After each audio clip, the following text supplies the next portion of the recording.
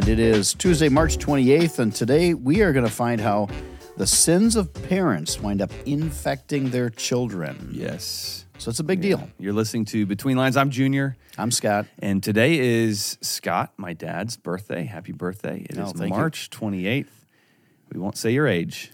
I don't mind. What is it? I did. 62? 62 years This old is how today. old my dad was when he passed. So, Yeah. it makes me think. Yeah, wow. Yeah. Well, happy birthday. We'll talk about you a little bit later when we get into Proverbs. All right.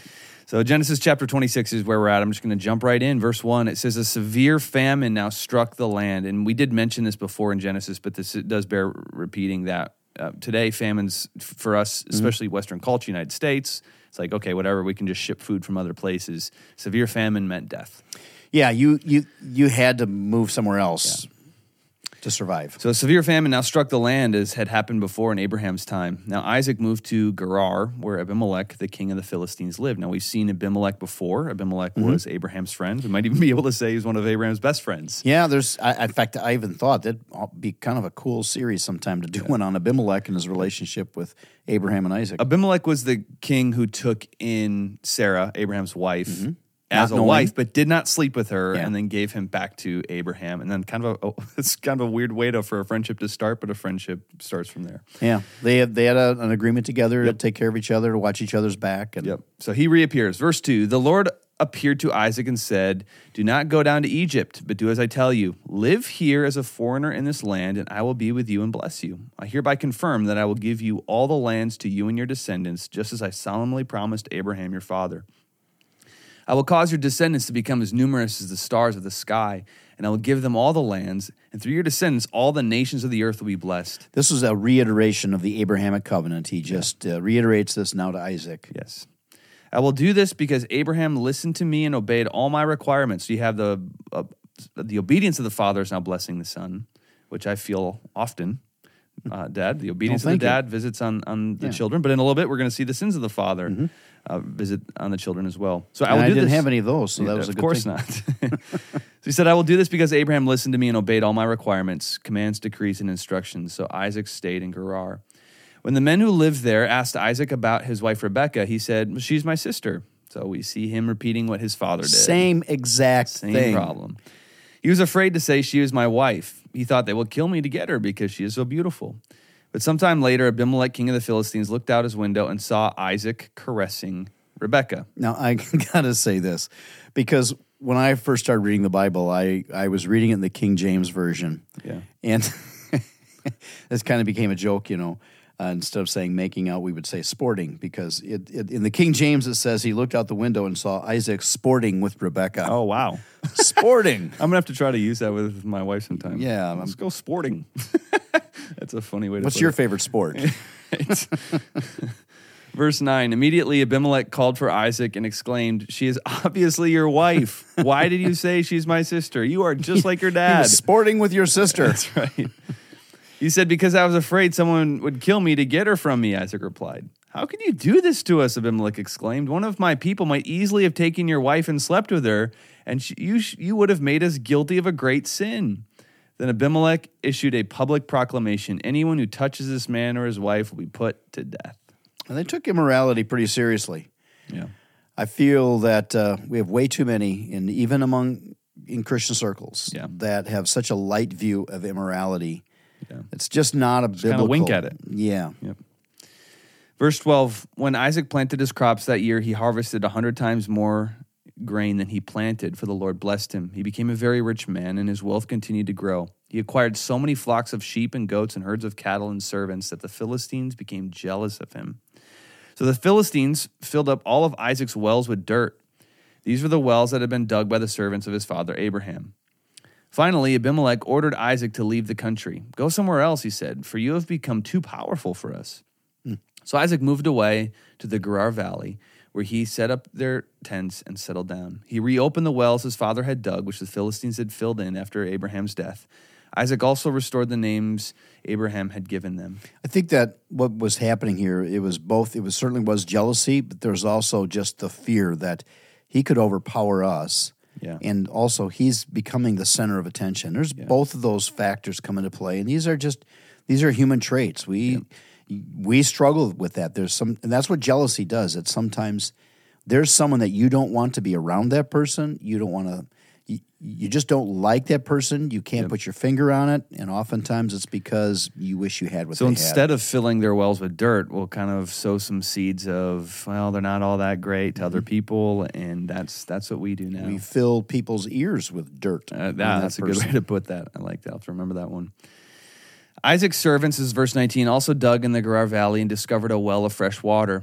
But then the shepherds from the Gerar came and claimed the spring. This is our water, they said, and they argued over it with Isaac's herdsmen. So Isaac named the well Esek, which means argument. Isaac's men then dug another well, but again there was a dispute over it. So Isaac named it Sitnah, which means hostility. You want to take it from here? Yeah. Abandoning that one, Isaac moved on and dug another well. This time there was no dispute over it. So Isaac named the place Rehoboth, which means open space, for he said, "At last the Lord has created enough space for us to prosper in this land." From there, Isaac moved to Beersheba, where the Lord appeared to him on the night of his arrival. "I am the God of your father Abraham," he said. "Do not be afraid, for I am with you and will bless you. I will multiply your descendants, and they will become a great generation. I will do this because of my promise to Abraham, my servant." We saw that earlier. That was the Abrahamic covenant that was repeated. Verse 25, then Isaac built an altar there and worshiped the Lord. He set up this camp at that place, and his servants dug another well. There is something to special places in Scripture where there was an encounter with God, and they would return to those places. Yeah.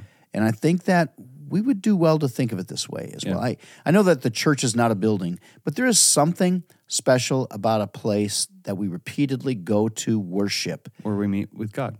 Meet with God and also with other people. Yeah.